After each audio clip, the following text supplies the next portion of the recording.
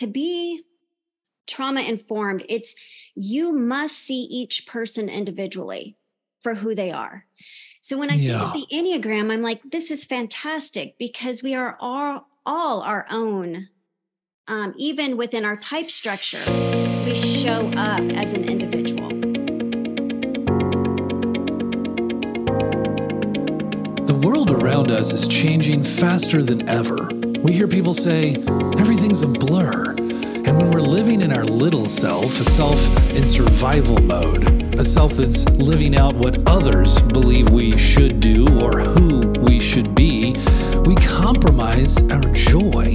We put limits on ourselves and how we show up day in and day out. We believe we all have a big self, and pursuing it is holy work. We also believe that most of us let fear persuade us not to pay attention to it. So we stay in this vicious cycle between fear and entrapment that keeps us playing small. But when we combine an insatiable curiosity to know our true self with the courage to share our innate gifts with the world, we get closer and closer to our big self. Today, I have the honor and privilege of speaking with Sharon K. Ball. She's a licensed professional counselor and mental health service provider, also a national board-certified counselor and accredited Enneagram teacher through the IEA. And because of her background, Sharon has provided trauma response counseling for victims of mass shootings, hurricanes. She's been called upon to provide crisis intervention services during national and international disasters such as the Indian Ocean tsunami and the Haiti earthquake. And as the founder of the 9 Paths Center for Wellbeing, a clinical counseling center located in the Nashville region, Sharon provides informed trauma care to individuals, couples, and families. I think you'll find a lot of depth and insight in our unscripted conversation today. And you can find her book, Reclaiming You, using the Enneagram to move from trauma to resilience, in our show notes. Sharon K. Ball, welcome to the Big Self Show. Thank you for having me, Chad. Well, it is great to have you here, and I'm really looking forward to our conversation. So, and first, let's start with a question that we do like to ask all our guests, and that is, what does big self mean to you? For context and speaking about trauma and making some connections to the Enneagram as well, and I know that the ego doesn't disappear.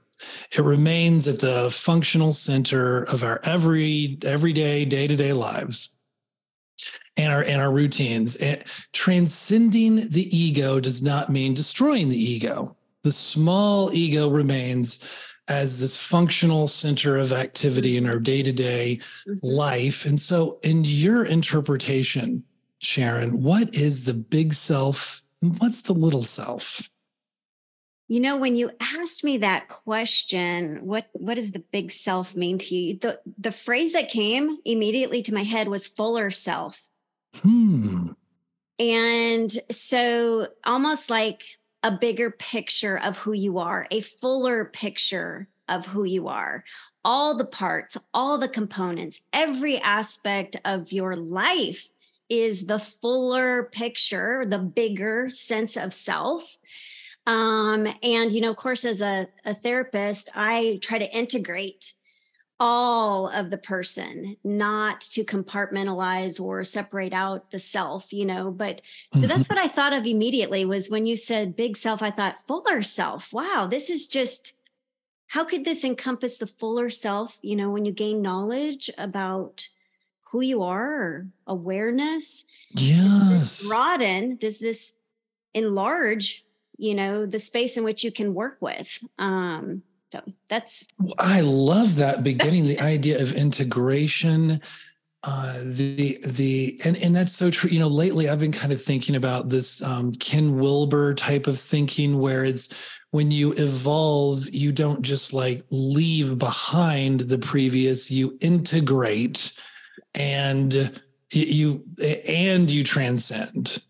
Mm-hmm, mm-hmm. So we are going to still contain the little self when we're able to be in our big self. Mm-hmm, mm-hmm. So I like that. That's a really fascinating beginning point for us. And I've heard you. So part of our discussion here, it's related to your work in trauma, and it's related to the Enneagram, which is the intersection that your new book, Reclaiming You, covers that territory. And I've heard you use the expression, the Enneagram finds you. And I recently we recently had Ginger Lapid Bogda on the show, and she loves to say that. Yes. So my question for you is, how did the Enneagram find you? Yes. Oh, I love Ginger. Yes. She's been my mentor for many years. Oh, cool. It actually found me when I was beginning my recovery from a traumatic season in my life. And, as we were talking about integration, it is key for all of us who've experienced traumatic experiences or situations to integrate your trauma, right? Trauma integration. So figuring out. So I think how it found me was I was at a place where I was financially just destroyed, relationally destroyed, spiritually destroyed, and felt just at a complete, I guess the word that comes up right now is I felt very naked, exposed. Mm-hmm. And as a 3, for me as a 3, that is a very painful, vulnerable experience, meaning that everybody knew what I was going through. There was no place to hide. What had happened to me was just very much out in our community. And I think this is my experience as a 3.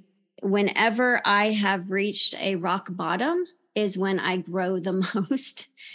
And so I had been working with the Enneagram a little bit in my practice from some experiences I had with Richard Rohr training from a spiritual context years prior. Mm-hmm. And I just needed to get to a place financially back on my feet. And I had several executives that I was working with in counseling say, this is great stuff. I would love for you to bring it to our team. Can you do what you do in your office with our teams?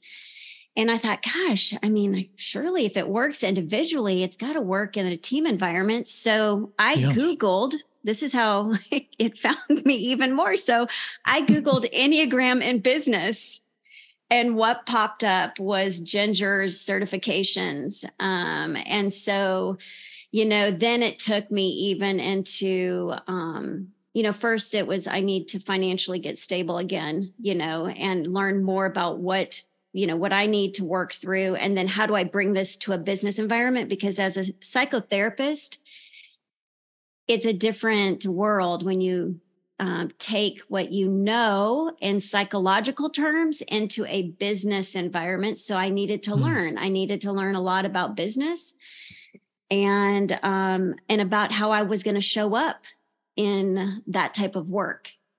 So that was kind of my journey. So when you mentioned, I have a lot of curiosities from what you just talked about, but from when you mentioned as a 3, it requires you to hit rock bottom. Is that because 3s have that denial of failure and the image management? Is that what you're talking about there? Yeah, it could be for me, it was in my own personal life. Everything had to be stripped away. Everything that I was trying to strive for and work towards was being taken, flattened, it was not working out. And Can I you share with the audience a little bit, Sure, any details about what sure. that So was? yeah, I went through a very complicated divorce Mm, where businesses were involved and community was involved in a very big way. okay. And so it's very, for me,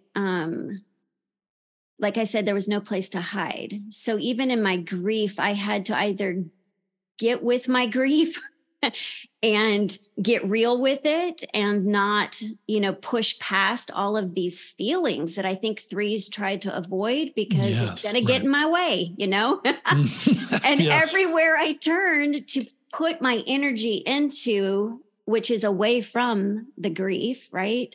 It was falling apart. So there was nothing there for my energy to move towards.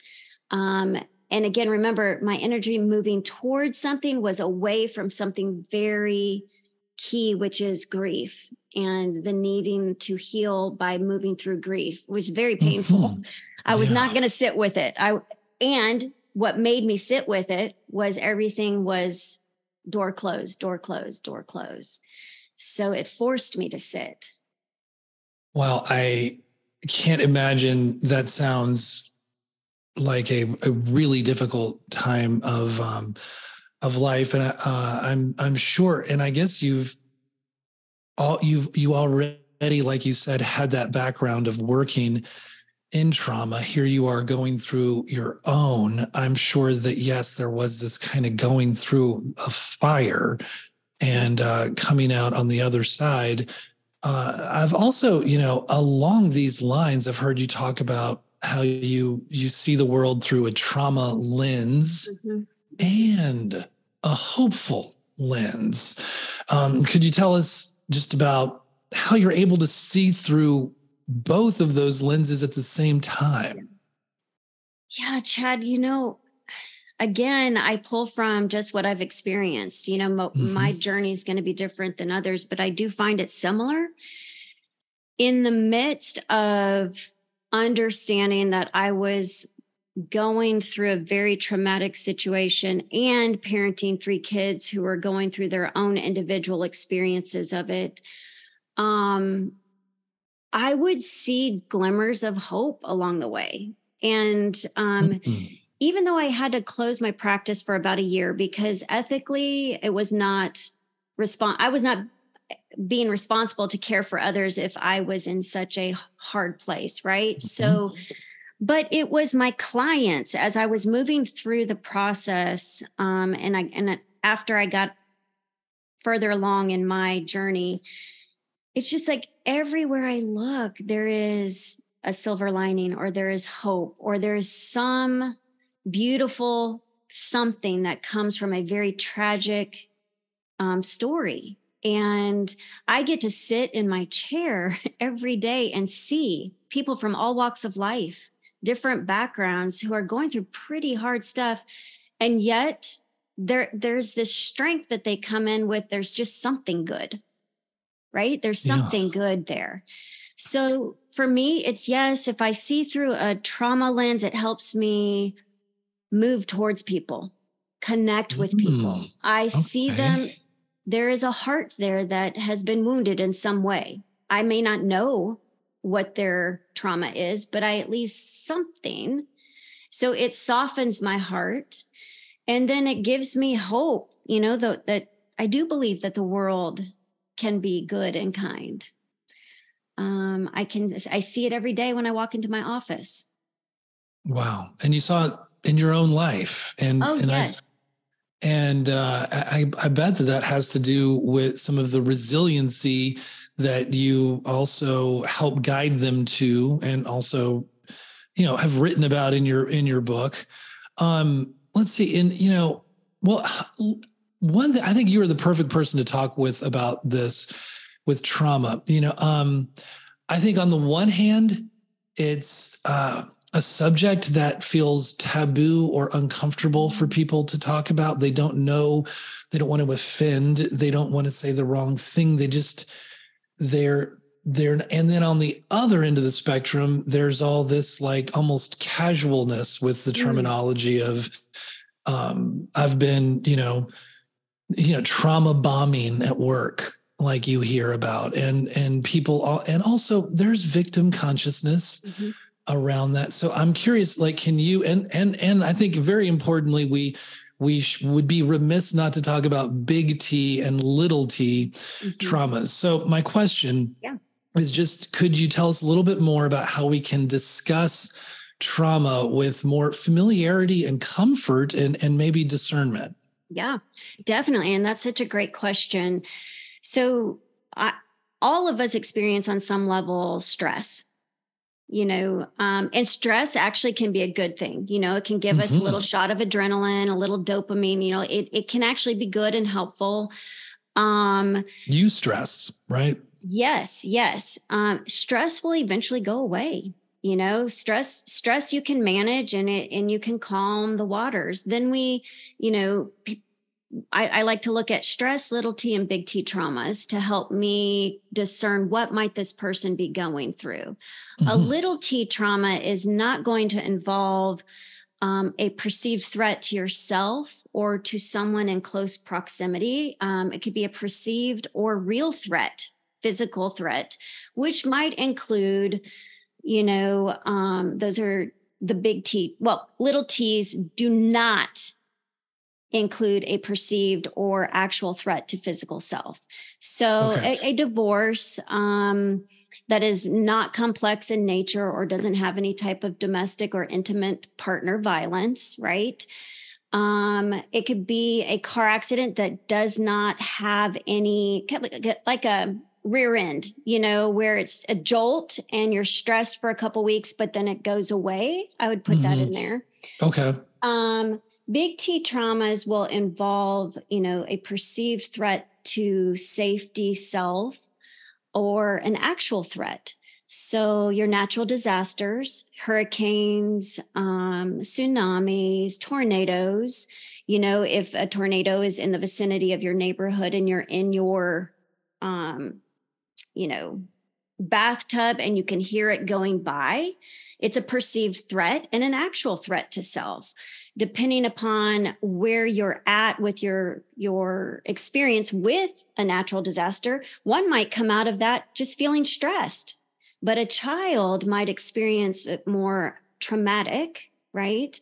Or if someone has lost someone to a natural disaster, then it could impact their experience of that perceived threat.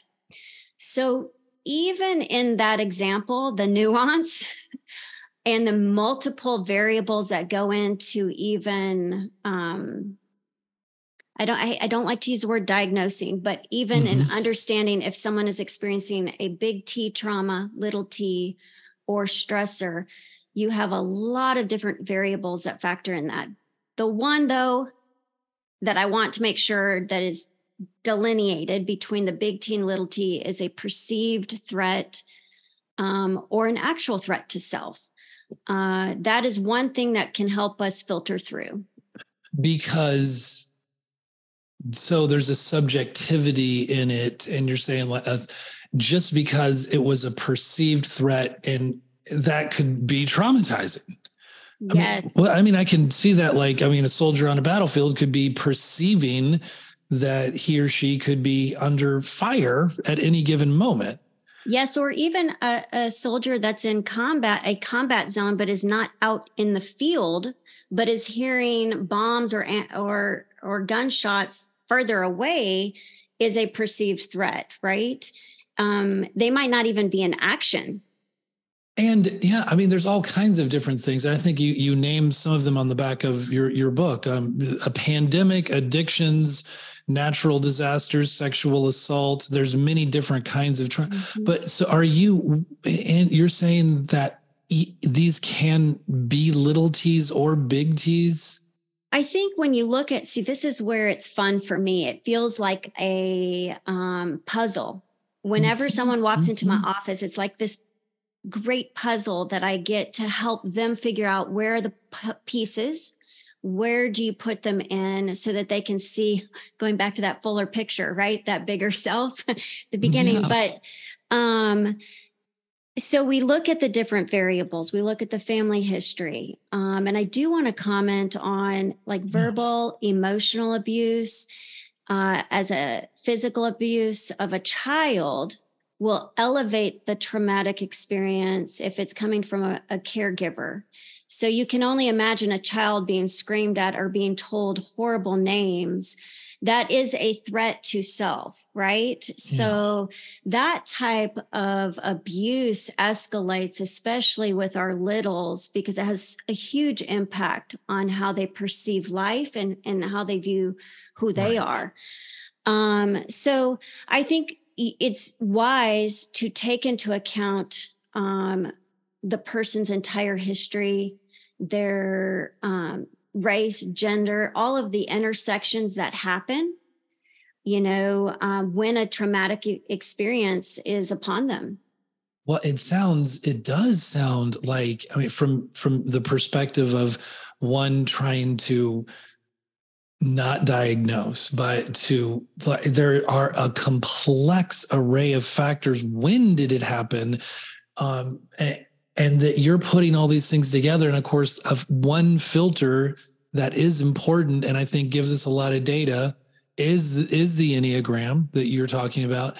I also recognize that there are times where you say, look, before we go into the whole Enneagram thing, a lot of people need to resolve their trauma. Mm-hmm, mm-hmm. And how do you go about that? Let's say you're working with an adult, or a young adult, just someone who's kind of progressed out of maybe the adolescence, and they've got the trauma they have. Do you just go, no, I don't think you should you should worry about the Enneagram because it could do harm, or how does that work?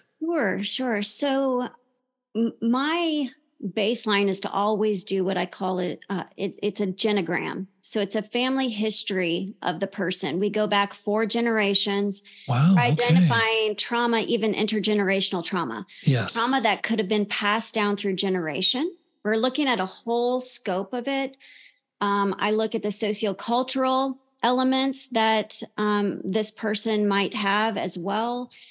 And, if they come in and they're wanting to learn about the Enneagram and they say, hey, this is my type.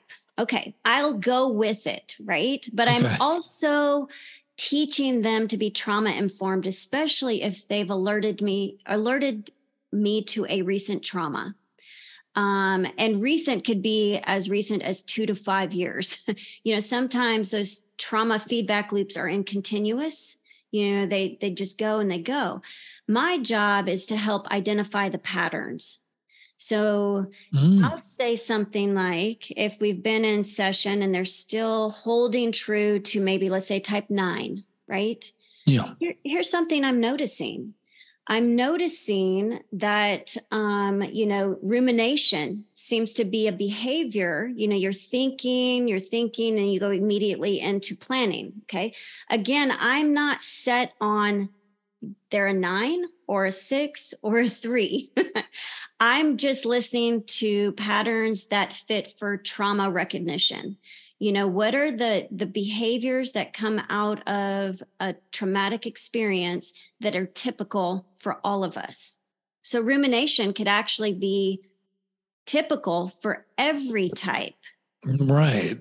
If they've had a traumatic experience, because when we look at the brain health part of it, you might find yourself overthinking, flashbacks, memories coming up. That is possible for all types. Does not mean it's a 6. So I really try to educate them first on what is norm for trauma. What are normal behaviors for someone who's been hurt so deeply, wounded so deeply? Does that make sense? It does. And it's fascinating territory. Like, I don't know how far we can go with some of the questions. I'm wondering, like, is it, and I know this is a pretty naive question, but is it harder or easier with certain centers of intelligence because of how they might process pain? Like, I'm almost wondering, on the emotional level, would it be easier easier to work with a heart type because they're going to really access their emotions than maybe a body type where the pain's going to be more in the gut. Yeah. Yeah. I don't know. You know what, Chad? This is what fascinates me about, integrating the Enneagram work with trauma recovery, because to be trauma informed, you must see each person individually for who they are. So when I think of the Enneagram, I'm like, this is fantastic because we are all our own. Even within our type structure, we show up as an individual. So you marry that together, and I think you have something where the three centers can be used in a powerful way. And we talk about this in the book, the 3 M's, the body, yes. Right? Meaningful connections, well, hold on. I'm going to get ahead of myself. Meaningful connections and mindfulness. So movement, meaningful connections, and mindfulness. For those who've experienced trauma and are in their recovery, the body, no matter what type, this is my personal opinion, the body center is key for movement, because trauma is a somatic experience. It's what happens in your body, and it stays in your body. It lodges in your body. So some of the best work I've seen individuals do has been almost using the body center as like a portal, so to speak, to ground them, wherever the trauma lies, in some place of safety. And then to just get moving. And that movement can look different. It's like moving the energy, the tough stuff around. Is it lodged in the shoulder? Is it achy in the legs? So helping people identify that. I think it also takes the pressure off of the brain when the experience becomes, I say to my clients, the brain literally gets hot. It's too much. If you're in that thinking space and you're ruminating and you're going over the scenario over and over and over, it's going to light up your brain. It's a lot. So if you can get into movement, you can cool your body off. Wow, that's a thought. That's fascinating. And I mean, your book. So I love the way that it's arranged, where you have a case study and then you filter this through the array of different possibilities with the types. And then especially, it's really cool how at the end you have all of these practical applications, and you do almost, you sort of like, this is good for all three centers, or yes, maybe more for a couple of centers of intelligence. Yes. So yes, your book definitely does address those things. I don't know if I've covered this one. There is this idea of ego strengthening sometimes that I've learned about. I've only had one client that I thought might need that, and that person didn't stick with it long enough. But that idea of when you're traumatized for a long period of time, you almost just don't really have a number, and you almost need to reconstruct what that ego was. Do you come across that experience that very often, or? Well, I mean, yes. So if you can imagine maybe the array of traumas around the world that people have experienced, and just kind of put yourself in their shoes, you can only imagine how, beat up you might feel, so to speak, your whole self, anywhere you turn, you just can't catch a break. Right. Yes. And so, yes, oftentimes I have clients, and I've experienced this, where, they walk into my office and they feel like they've been completely flattened.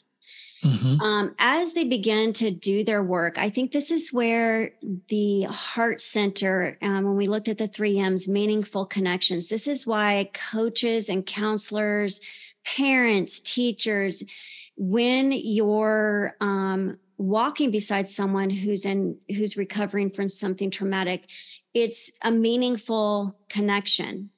It's me offering to that person who's sitting on the couch, I'm in this with you together. We're in this together. And I'm going to mirror co-regulation. I'm going to mirror how to regulate around this traumatic experience, your body, your heart, and your mind. Like, we're going to do this together. Helping with the integration, yes, with the balancing of the centers. Mutual power. We both have power. We're mutually on the same level. I don't see you any less. You are not broken. You are amazing. You've been hit some hard stuff, but we're in this together. And I think as the person leans into and allows you to carry some of that weight for them, you eventually, I say, in my practice all the time, if you don't believe right now, let me be that belief for you. And then you'll get your own belief back, because I believe in you. Like, we are going to get through this. I am not going to leave you alone. We are in this together. And I think that helps build that strength. And then, of course, man, when you look at the resilience traits of each type, if a person can begin to integrate their trauma and come to a stronger sense of self, then you can see some of the resilience traits, that are already there. You can help bring those out. Or sometimes I see it even in the recovery process, Chad, that they don't even recognize the strength that they bring to the table. And I think that's sometimes how you can help identify type as they're moving through things. Wow, that's cool to think about. It sounds like you're doing that sounds like it would take a lot of empathy and a lot of energy. Mm-hmm. And it does strike me too that you've done a lot of work in the space of diversity, equity, and inclusion. How did that work find you? That did find me. That found me when I was, I think I was 23 years old when I started with Child Protective Services out of Arizona, state of Arizona. And I worked in South Phoenix and had to really